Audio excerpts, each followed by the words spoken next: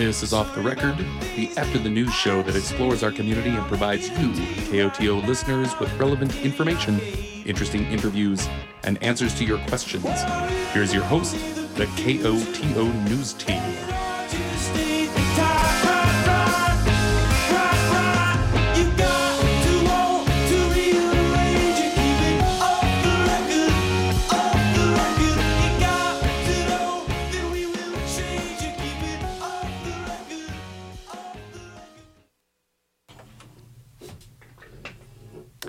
Good evening, KOTO listeners, and welcome to another installment of Off the Record.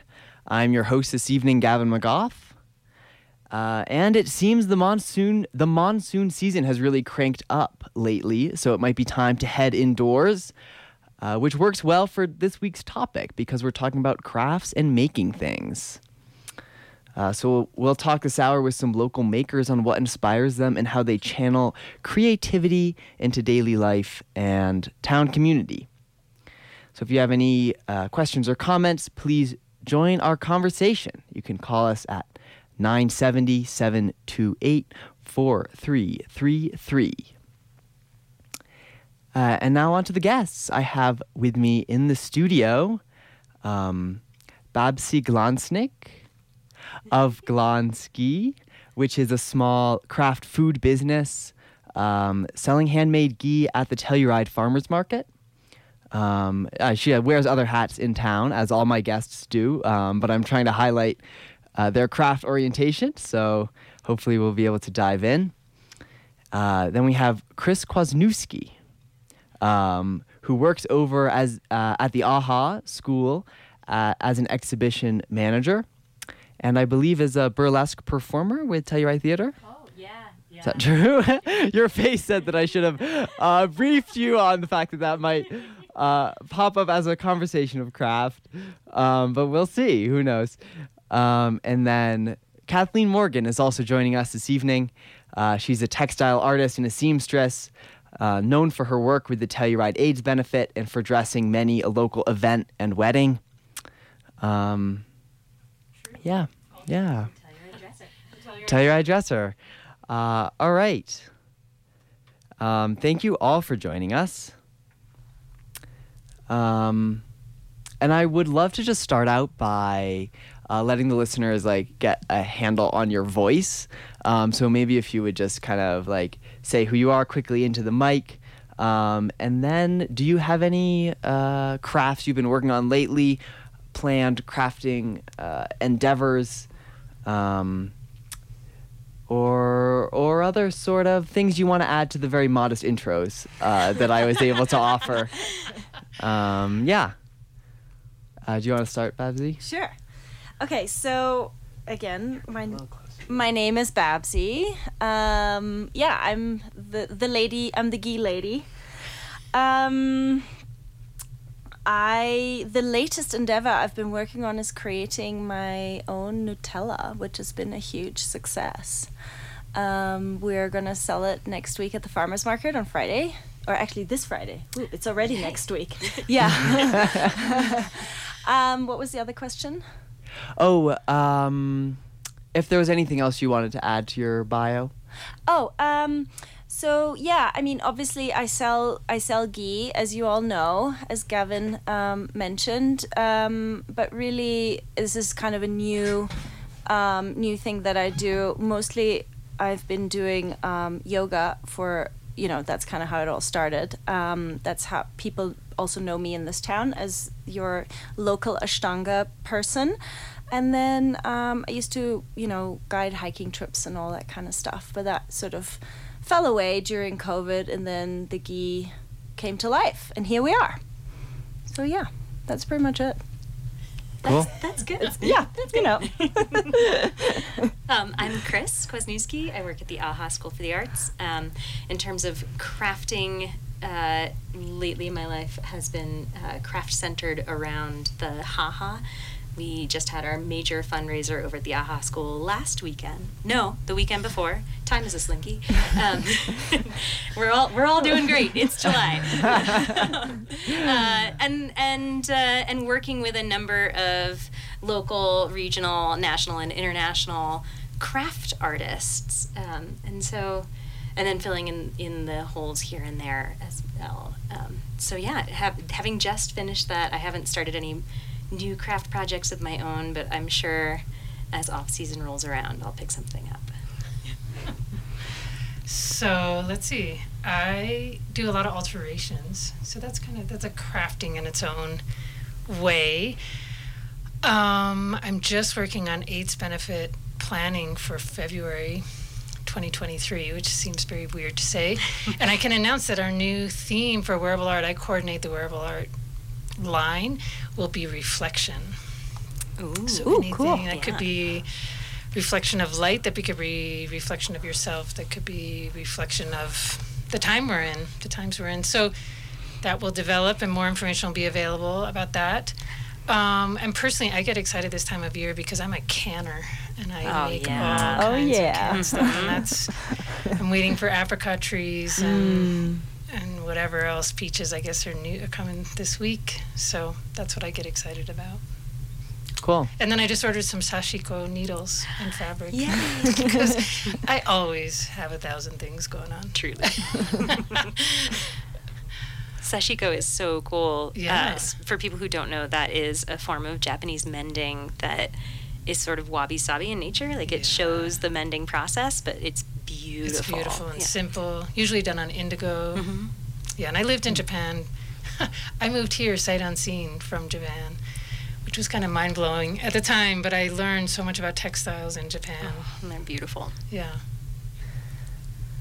Yeah, I would love to know how each of you sort of entered crafting, or where crafting might fit into your identity locally, or even before Telluride. Yeah, and sort of if there was an initial form of making things that was something you identified with first, or principally, like whether that was a garden, or whether that was kind of like a spiritual practice that then led into working with your hands, or whether that was kind of in like a family childhood home or something like that.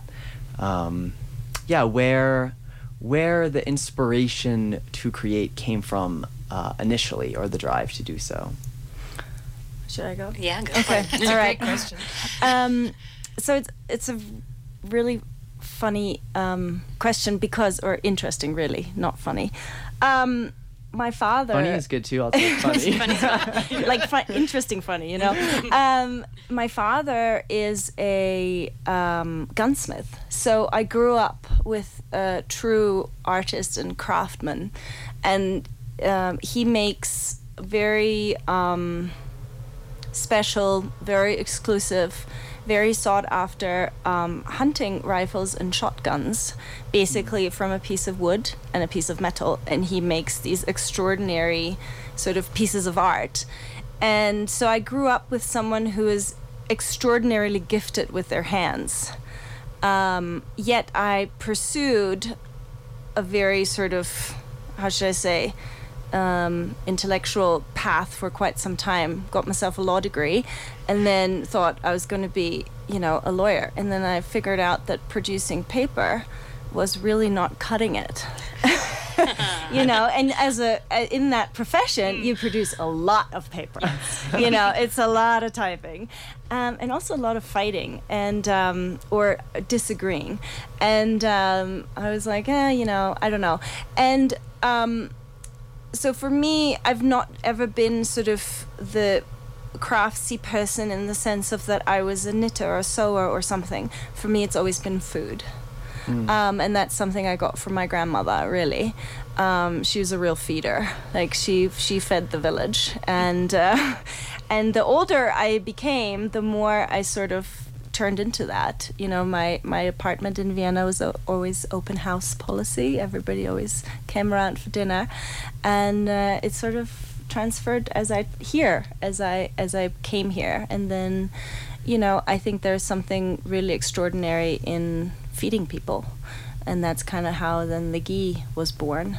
And yeah, so here we are. It's just I never thought of it as, I guess it is craft, right? But I never, it was Right. just it just sort of happened naturally. Yeah. And how long have you been in the ghee business, making ghee? So making ghee for a while. Yeah. But I just sort of supplied friends and family. And then the Glansky was born out of sheer desperation during COVID. Right, desperate times make you creative.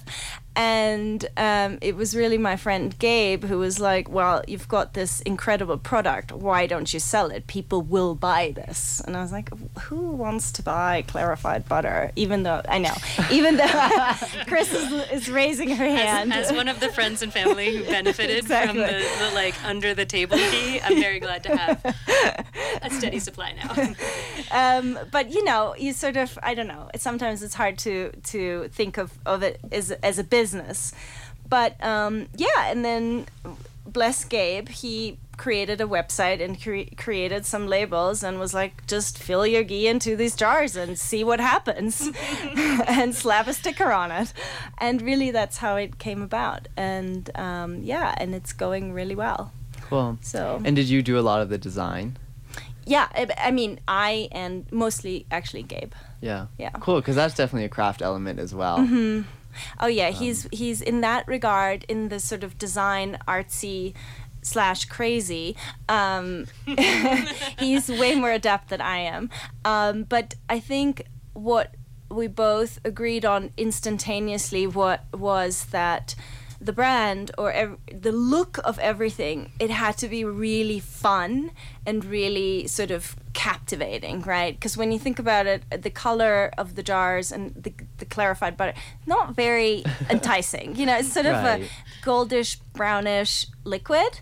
And then you look at the competition out there and it's all kind of boring. You know, it's all very sort of, I don't know, blah. And we wanted to create the Gucci of ghees. And I think we did. Yeah. Not just the outside, also the inside. It's very good. And the Gucci of Nutella is coming. Correct, yes. Inside and out. Very, very good. Yeah. And Yeah. what's the actual process of making? Making? Yeah. Yeah, Do so you have like a big vat? You must. Is what's a vat? big big pot. Pot. Yeah. I mean, yes and no. I mean, in the grand scheme of things of what you would use at your house, yes, it's enormous. But for making ghee on a larger scale, you know, I still, because I make everything by hand, so I have to be able to lift it myself. I don't have someone in the kitchen lifting stuff for me, right? So it's, you know, I don't know, I make up to 55 pounds of butter in one go. It's a lot. Yeah. It's a big chunk of butter. And so, you know, one of the main things for me also was the sourcing, so that it's, you know, somewhat, I was very conscientious about where the butter comes from. I want the cows to be as happy as possible in our, you know, times. And then, yeah, you just melt down some really good butter, and then it's a cooking process, and every batch is different. The butter reacts differently in heat every single time. You just have to kind of know what the butter does to understand when it's ready. It's just, you know, it's hard to describe. You kind of have to do, you know, and that's how I learned. I watched my teacher, and she just explained to me what is happening, and over time, you know, making lots and lots of ghee, I think we've nailed it, or I've nailed it to some degree, that it's a very, very good product that tastes really, really good, and everybody should eat it all the time. Cool. Well, that was. I do want to hear about how you both, Kathleen and Chris, you got into crafting, or your craft background as well.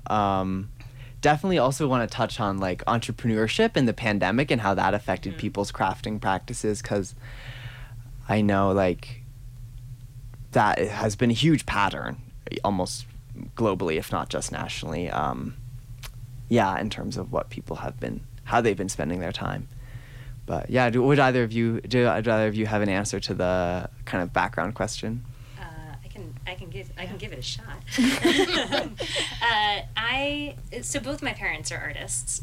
So I grew up doing all sorts of fun, like kiddo crafts, and then slightly more adult crafts, and hanging out with both parents, just watching them or participating with them. And then in a previous life, I co-owned a company where I made internal and external signage for restaurants, bars, and hotels, mostly bespoke things for smaller hotels that wanted. That's cool. You were a sign painter. I was a sign painter. Smaller hotels that wanted like hand-painted door numbers or designs, or restaurants that wanted handcrafted or hand-printed menus, etc. Was this a regional endeavor? It was in Dublin and London, actually. Whoa. Yeah, back in the day. And then I lost my visa because the economy crashed. And you did not get married like I did. I did not get married. Weird, yeah. Poor choice, but that's okay. No, and I loved that. But, moving out of that career path, I started working less as a craftsman myself and more as someone who facilitates other people's crafts. So I shifted from Dublin to Providence, Rhode Island, where I worked at Brown University in their Creative Arts Council, so working with all different artists and craftspeople to create different programming there, and now here in Telluride at AHA, working with different artists and craftspeople. I'd like to say that they're one and the same, because I think that crafts get we're totally going to get into this. Yeah, we're going to get into that. Thank you. I have some thoughts. So now I more facilitate other people's crafting processes and creations and development as craftspeople, which I love because it's such an incredible and smooth transition into a creative practice that I think people look at a painting and they're like, no, but they look at something that is typically considered a craft rather than a fine art, and that we'll touch on that. But it's much more accessible, right? Like, people are more likely to be able to pick up a needle and start doing a little bit of stitching, just to kind of see what it's like, and then they're hooked. But yeah, that's sort of the trajectory. It's a brief one, a brief version. Kathleen, I'll let you take it. Sure. So I'm from a family of artists. So my grandmother in New Zealand and her sister set up the first European-based weaving studio in New Zealand. Cool. And to do that, they traveled solo to Europe to get trained, which was radical at the time. It was right around World War I, and they traveled in their own car, and there was this big kind of family legend, and we all grew up with these beautiful woven curtains and table goods, all created by my family. By my grandmother. And then my mom in New Zealand went on to be a textiles major as well, and worked in theater and just created everything in our house. So we need a pillow, well, we're going to make it. Oh, we need curtains, we need a new surface on this table. I grew up in an amazing environment in upstate New York where we had, 50 acres that connected to hundreds of acres, and we had a small farm with an orchard. My dad was a seed salesman, so we had a garden that was about an acre. My mom was always preserving food, creating food. She was super inventive for this random New Zealander in upstate New York. She'd be making curries, and we were kind of the freaks of the neighborhood in a very good way. I can relate to that. Yeah. And so when I kind of headed out into the world, I kind of continued that same thing. I lived in Japan. Eventually moved to Telluride. I just wanted to know how food was created, and I wanted to sew things, and I was patching for people. And I moved to Telluride when I was 24 and found a sewing machine in the free box. And my mom had not let me destroy her machine. So I got this great little machine, and Robert Presley, who was the most amazing tailor, creative who lived here in the early 90s taught me how to use it. I apprenticed with him for 3 years. So I learned all kinds of sewing, from sewing plastic and sewing formal suits, everything, taking everything apart, putting it all back together. And then I went off in another trajectory, which was to work with English language learners in this community. We went from having 4 kids in the school who are not native English speakers to 130 in a couple years. And so that was this really intense 15 years. Then I continued that working with one-to-one mentoring. So working with families, but always having a side hustle. Always, at one point I had a pickle and jam business and I sold at the farmer's market. I've always had sewing going on, but I have now left, after 25 years, left the world of human services and education. And now I am the Telluride dresser. I'm dressing brides, doing alterations for people. For years now, I've coordinated the wearable art portion of the AIDS benefit. And then every year, Stash actually started me off with a box of 1,000 condoms and said, what can you do with this? And so I have to use 1,000 condoms every year and create something. So my path is convoluted, but there's always a route of creating. Well, and you touched on something that I think is really important, and that is there's an element of self-sufficiency in crafting that Absolutely. I think is really appealing and also really empowering. Yeah. So, When COVID started, I was like, I don't have to go to the store for months. I have so much Yeah. stuff. Absolutely. Absolutely. Yeah. And that definitely came from how I grew up. Like, grocery stores were 10 miles away. You've got to use what's in your freezer. Also, we didn't grow up this rule, but just we had everything, really. Or if we didn't, the neighbor did, and we traded or something, absolutely. right? Like, it was just not this thing. You just food was like always right there, and you were in charge. Absolutely. At least that's how I grew up. Yeah. And it was, And I think another big part of craft, and particularly with food craft, is like kind of an emphasis on materials and knowing where that thing is coming from. And then another part of just like self-sufficiency is, or kind of like self-fashioning, is when, I don't know, there's an expression aspect where for something like your work dressing people, or that I'm curious about in the Telluride's Aid benefit that I'm curious about, is like something that's been very empowering in my own crafting and my own like thinking about my identity has been, how do I want to look and how can I make that happen for myself with my own hands rather than like depending on a prototype that I see in an exterior way. So that was a big thing as well. it's shaping your own world, which Yeah. is incredible. Yeah. And it's less wasteful. I mean, there's something about crafting that is thrifty, right? And addictive. Yeah, I mean, and the free box and Well, I yeah, have a and long yeah. relationship, and sometimes I have to cut myself off because there's so many fabulous textiles, and everything always has the ability to be altered, and so you run out of storage space. And so, given new life, too, right? Yeah. Yes, exactly. Yeah, I took a quilting class in college, and we were not allowed to buy fabric for the quilt, which was a real challenge. That was almost a cruelty that the professor put on us, because it was, I don't have that many shirts. I didn't want to cut them up. You know, some people maybe had extras in their dorm room, but like, you really had to think about both upcycling, but what sort of piece of clothing am I going to be attached to, or am I going to even want to put my hands on for that long? Yeah. You know, And is it appropriate for a quilt? I personally did not choose to sew with condoms, but like you totally can and get a different sort of look. Well, and it makes you not only thrifty but also kind of a scavenger. I mean, you're scavenging in the free box, and I know from my own experience cooking, because I love to bake, there's something really joyous in opening the refrigerator or the pantry and being like, what do I have? Those What are my can I favorite make? meals. Yeah, Exactly. right? Yeah. And especially for me personally, I observe a very specific diet.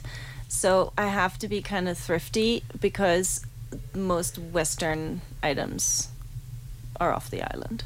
Yeah. All right, we have a caller, so let's see what they have to say. I believe they're on line 1.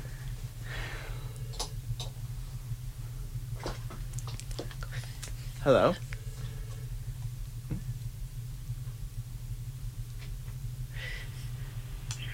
Hello. Hi, am I on the air? Hello. It's Laura Colbert from the Wilkinson Public Library. It is. Hi, this is Laura from the library. Welcome to Kodo. Am I echoing? I'm echoing on my side. A little. Am I fine on that side? I think you sound good from over here. You gotta turn your radio down. I can't figure out what's going on. Trust me, I know the whole drill about turning the radio down. If anybody knows, it's me. Well, I'm calling. Let me see if I can figure out this audio issue while I'm talking to you.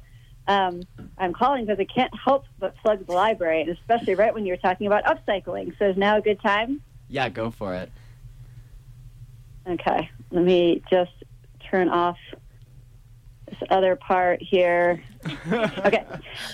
Crafters are not always engineers as well, but but Laura's going to figure it out and tell us about the library.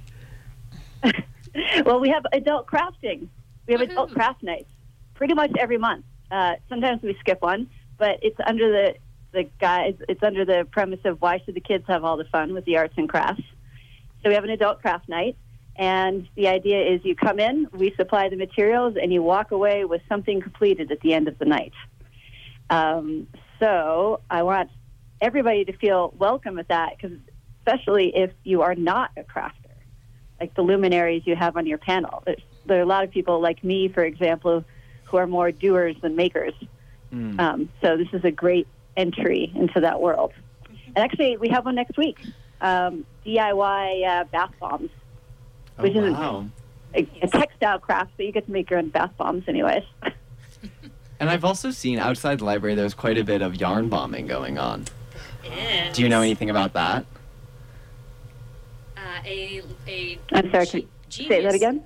The yarn bombing outside of the library in the AHA. Oh, I'm getting your echo now. A genius local crafter created some auxiliary art. Yes. Yeah. It's very cool. Names will not be named. And under the category of upcycling, on a series of crafts this winter that are upcycling denim. There's always a bunch of denim in the free box, and people are getting rid of jeans that have holes in the knees, but the rest of the material is perfectly good, like denim-covered tarps for festivals and other denim bags and fun things like that. So keep an eye out. All right. Thank you, Laura. Everybody should go make a bath bomb. Or I believe there's a Mend It with Melissa event at the library too, which seems like a good craft plug. Mend It with Melissa is something we have weekly, and you can check the website for information about that. That's more about fixing than crafting, but it's in the category. And does the library still have sewing machines you can take out? And no more. No more. Go to the library to find out. And bye. All right. It's lost in AT&T for you. Thank you to our first caller of the evening for some info about the library.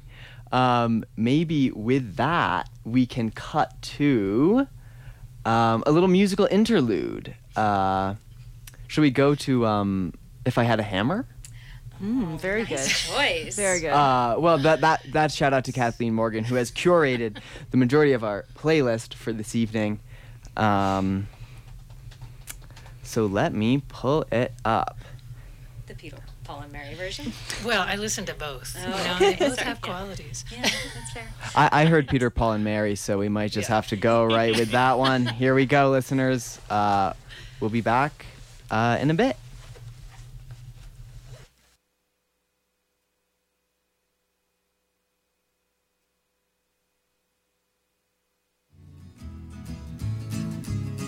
If I had a hammer,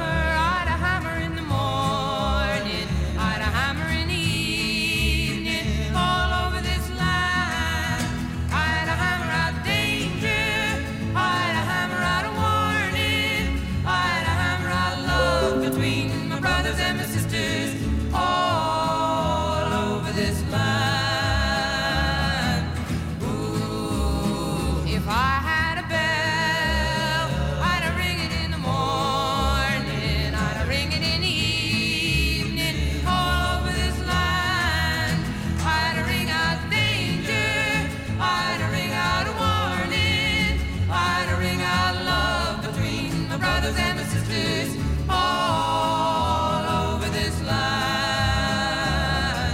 Ooh, if I had a song, I'd sing it in the morning, I'd sing it in the evening, all over this land. I'd sing out danger, I'd sing out warning, I'd sing out love between my brothers and my sisters all over this land.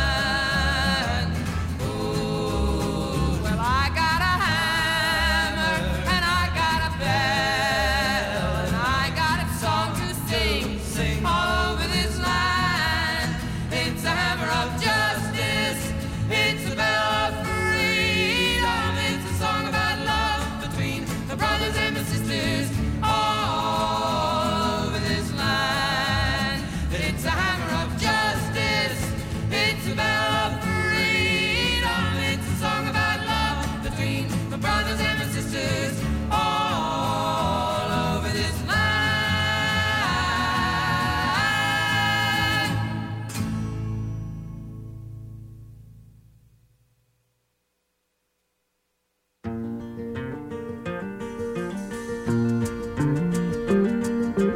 Back through the years, I go wandering once again. Back to the seasons of my youth.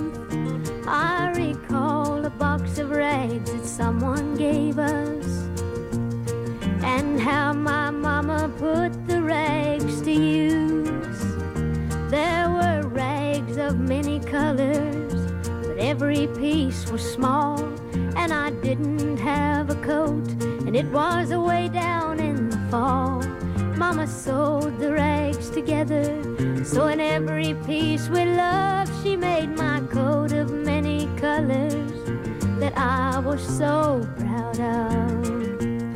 As she sewed, she told a story from the Bible she had read about a coat of many colors Joseph wore, and then she said, perhaps this coat will bring you good luck and happiness. And I just couldn't wait to wear it, and Mama blessed it with a kiss. My coat of many colors that my mama made for me, made only from rags, but I wore it so proudly. Although we had no money, well, I was rich as I could be in my coat of many colors my mama made for me. So with patches on my breeches and holes in both my shoes, in my coat of many colors I hurried off to school, just to find the others laughing and making fun of me in my coat of many colors my mama made for me. And oh, I couldn't understand it, for I felt I was rich, and I told them all the love my mama sewed in every stitch. And I told them all the story Mama told me while she sewed, and how my coat of many colors was worth more than all their clothes. But they didn't understand it, and I tried to make them see that one is only poor only if they choose to be. Now I know we had no money, but I was rich as I could be in my coat of many colors my mama made for me, made just for me.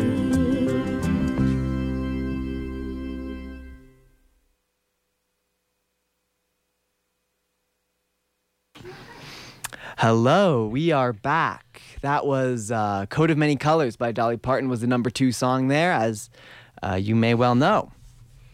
This is our Off the Record on Crafting and Local Crafters. We are in studio with Chris Kwasniewski, Kathleen Morgan, and Babsy Glansnick, talking about all things craft and all things making, from food to textiles to everything else. What else have we covered on? Craypaw, yeah. Get it in there. So what have you been making or dreaming to make? Give us a call at 970-728-4333. Yeah, and we over the break we talked a little bit about what else we should cover, and I think that I would love to think about how makers in making are represented in the Telluride community just for a minute, and challenges or success with kind of finding space to be creative, whether that's like on the street or more kind of like this is my workspace and where I like to be.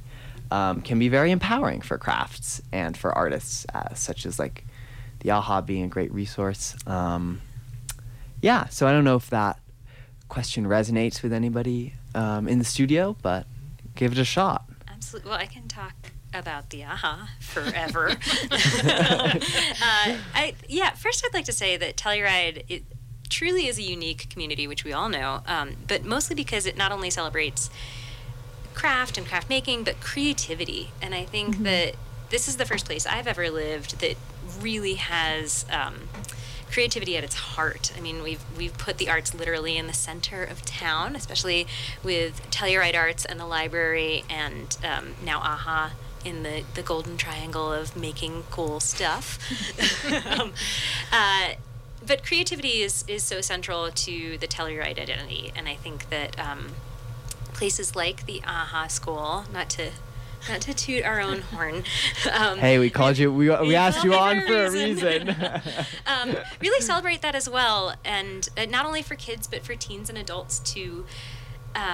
We host classes at all levels in such an incredibly huge number of mediums, from ceramics and painting to shashiko, actually, and the Japanese mending.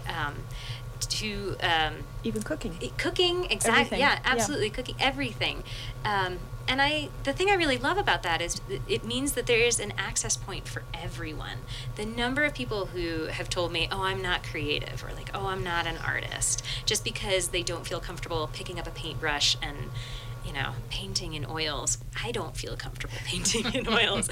And I think that there is as I said, there's an access point for everyone. So maybe you don't want to paint, but you can cook, or maybe you don't want to, try screen printing, but you can really mess something up on the ceramics wheel. Like there is a space for everyone to just get their hands dirty and give it a shot. And that is not only a high tenet of the AHA School, but I think resonates throughout all of Telluride.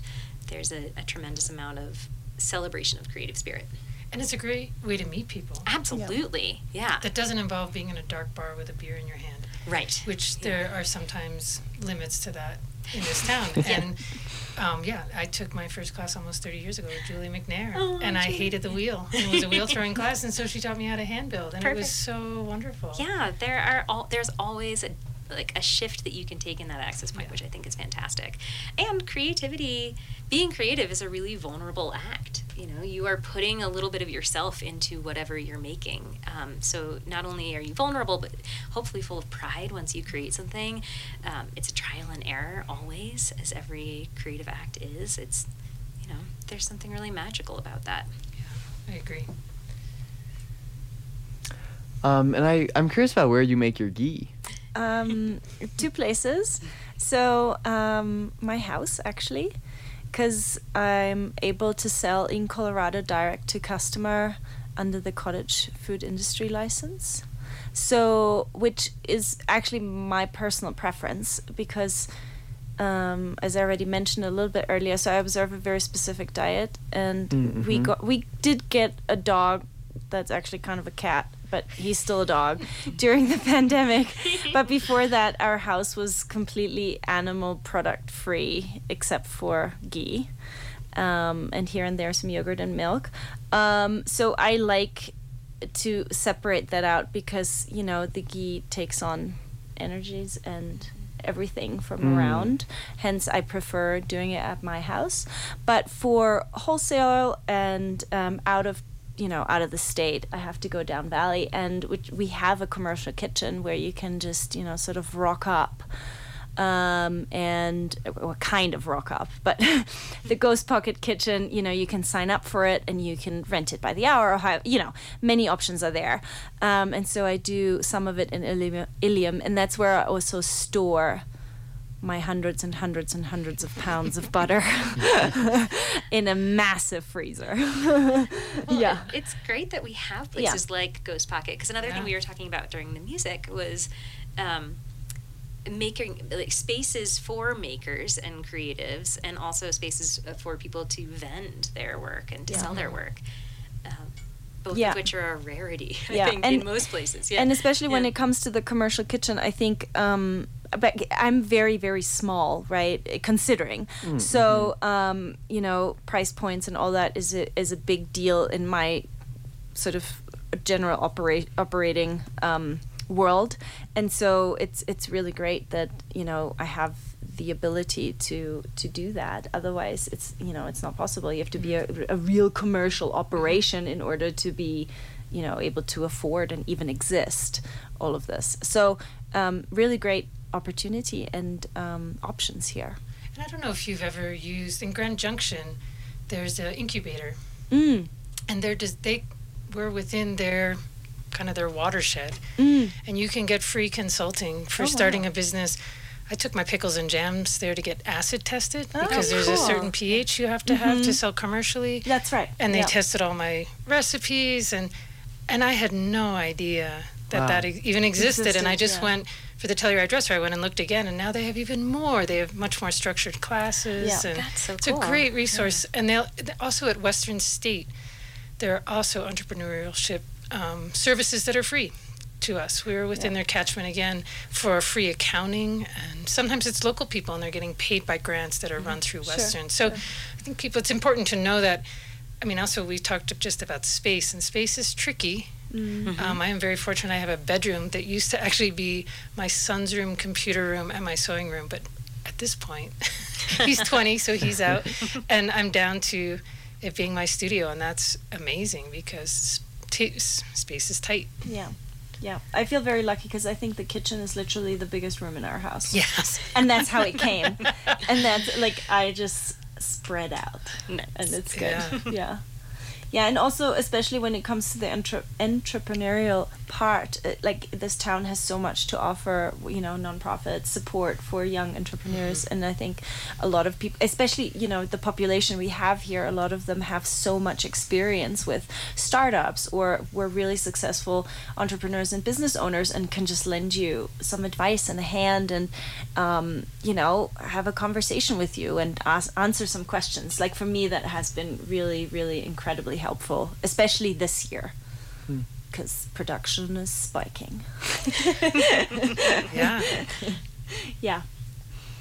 And Kathleen, how was your kind of transition into a more entrepreneurial mode of making? I mean, I've been running that race since I was in my 20s, of running tons of businesses. At one point in my mid-20s, I was managing houses and teaching and creating and a sewing business, so I think I'd had a very sporadic bits and starts. This time it's much more focused. Yeah. And it's so I read a lot, I talk to a lot of people, I look for mentors, I look for people who are just a couple years ahead of me or beyond, and say, hey, I've got a list of questions, can I take you out for coffee and talk? And people are so generous with their time, and I think this town is built on entrepreneurship. Absolutely. Absolutely, people want to help out. I mean, Pickle and Jam was amazing. I just did it for one summer. Same deal. I used to hand stuff off to friends and family, and then suddenly had a whole started cooking in June, didn't stop till November. Wow. And it was amazing. And I met so many other people, and people would just come to me with fruit and say, please take this. And it's a beautiful area that we live in. Well, and that's sort of a tenet of craft, right? Like if we're gonna put a definition or put some boundaries around the concept of crafting, it is a shared experience. I think that people who are craftsmen and women are very eager to share their craft and to share their process. Absolutely. Yeah. Absolutely. Yeah, the term I'm kind of tending towards using is just creatives. Yeah. Covers Yeah. everything. Yeah. I like that better. Yeah. What are there any like impactful moments of community that stand out to you in your kind of crafting and Telluride? I have a kind of a funny story. That's what I was looking for. I was wanting a That's good what we story. want. I was out in front of La Cocina, and a friend of mine walked up, and she said, "I love your skirt. It looks just like one I had, but it was too big in this way and that way." And I was like, "I know. I got it out of the free box, and I altered it, and I love it. Thanks." And I think that's the essence of being a creative, is seeing that things are flexible. I mean, I have a bathroom in my house I've hated for 20 years, but it keeps me up at night. I redesign it. And that's just who I am. And I like to encourage that in anybody else. Like, of course. How can we go more? How can we do more? Yeah. Yeah, absolutely. Yeah, we had also talked a little bit about, I mean, we're thinking about words like creativity and making and crafting, and thinking about some of the divisions between what is a craft and what is like a higher form of art. I think that for me, a lot of fine art felt like it was a very refined territory. And it involves a lot of training. We're getting a caller, so maybe we should either hold that thought or see what they have to say. Maybe they have an answer. Here we go. Let's see. Is an answer in store? Hello?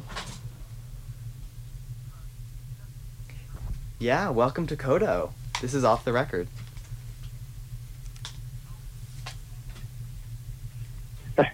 Sorry, you're on the air. Hey, I just wanted to report something that I found.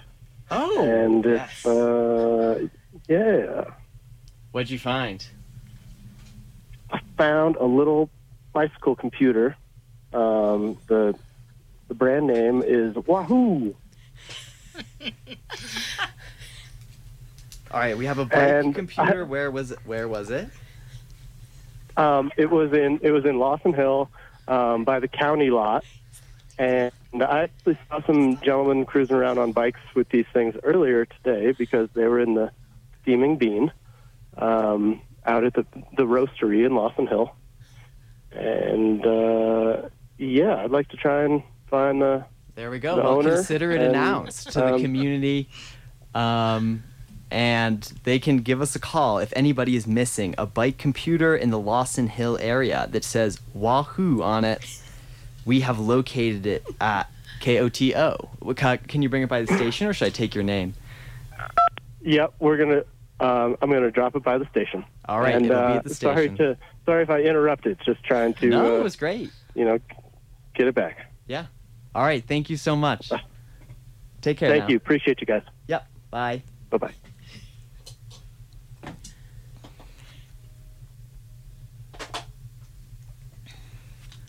All right. Where were we? I kind of hoped he was going to say he found his creative spirit. I know. I mean, I like that it said Wahoo on it. I don't know what that means, Yeah. but it's distinct. Yeah, and I think that getting into a process of thinking about art as a process of life and something that is very continual was just much more accessible than thinking about how can I learn a really fine or achieve a certain really fine talent. So I think that that's kind of why I resonate really strongly with a concept of craft and making and process rather than final product.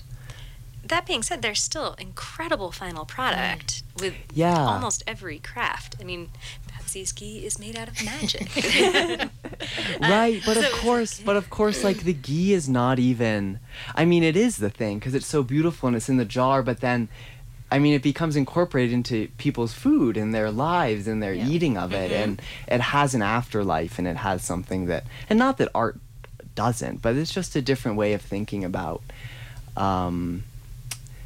material. And I used to love to make jam, and I made this blueberry jam, and whenever I would eat it, I would stain my teeth really blue. And I was like an adult at that point with like really blue teeth. It was humiliating. And I had to decide that it was just like a part of fashion and wearing, it was like an afterlife of the product. So it became a part of the process. But I don't know. That's just one way of thinking about. But I think food in that regard, in general, is so a little bit more special because it kind of hits so many senses at once, and it's almost like a full body experience, right? And so that's why I think it's easier for people to love or hate or whatever, because it's such a full body experience. With other forms of craft or art or whatever it may be, it may be a little bit more over there, not so much involving you. Does that make sense? Yeah, Yeah, I that see does that. make sense. I don't know if that's true or not. I can only mostly speak to food like that, because that for me is But I think also going back to what you just said about training, I definitely came from classically trained, very European trained fine artists. But I think every time you make your ghee, you are in training. Absolutely. Every time I set up my machine, it's I'm never in training. ending. It's never ending. It's always a practice. It's a process. lifelong practice and process. Which I lived in Japan when I was in my early 20s, and people were just entering like their family's business to make some esoteric part of a tea ceremony, and that seemed overwhelming to me. Right. But here I am many years down the track saying, oh, no, but I've actually lived that. And I think all of us just have to remind ourselves what practices are we partaking in? Well, and their but practices. Art is the same way. I mean, art is all about the process, and if you paint a still life when you're 20, you can be painting that same still life. This is a very poor example. For like 40 years, and it's always going to shift and change, not only as you grow as an artist, but as your vision and your understanding of the world and your understanding of how light moves in the world and everything else. The one thing I did to prepare for this, which is pretty obvious that I didn't do a lot, is I texted a few friends and asked what the difference was between craft and art. And the consensus was that craft is something that is inherently usable, that is becomes a part of your everyday, it could become a part of your everyday life, whereas art stands apart. And I don't necessarily agree with that. Yeah, there's some gray in there. There's a lot of gray in there. So I thought I'd offer that up for you guys for discussion. Because, having at AHA just worked with Rachel Burke, who's from Australia and is incredible. She is the tinsel queen. She is heralded as the craft queen of Brisbane, but her work is art. It is fine art, but it is done with like Christmas tinsel, and so she's not working with a traditional medium, and I think that's why she has been branded as a craftswoman rather than an artist. But her work is in fact incredible fine art. So unpack that one. Yeah. Right. Yeah, there was one of the artists who really inspires me is Faith Ringgold, who's a quilt artist and a painter. And just had a wonderful show at the New Museum in New York.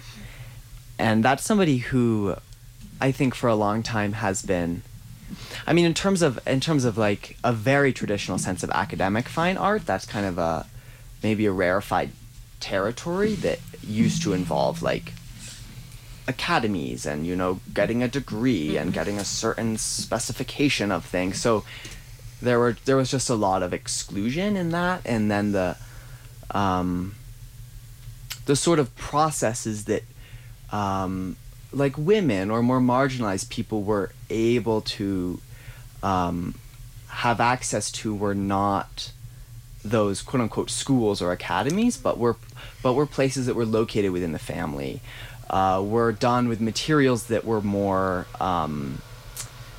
upcycled or daily. Right. And that's a very historical idea about craft that probably still perpetuates in ways that are kind of draw lines that are maybe discriminatory in the art world.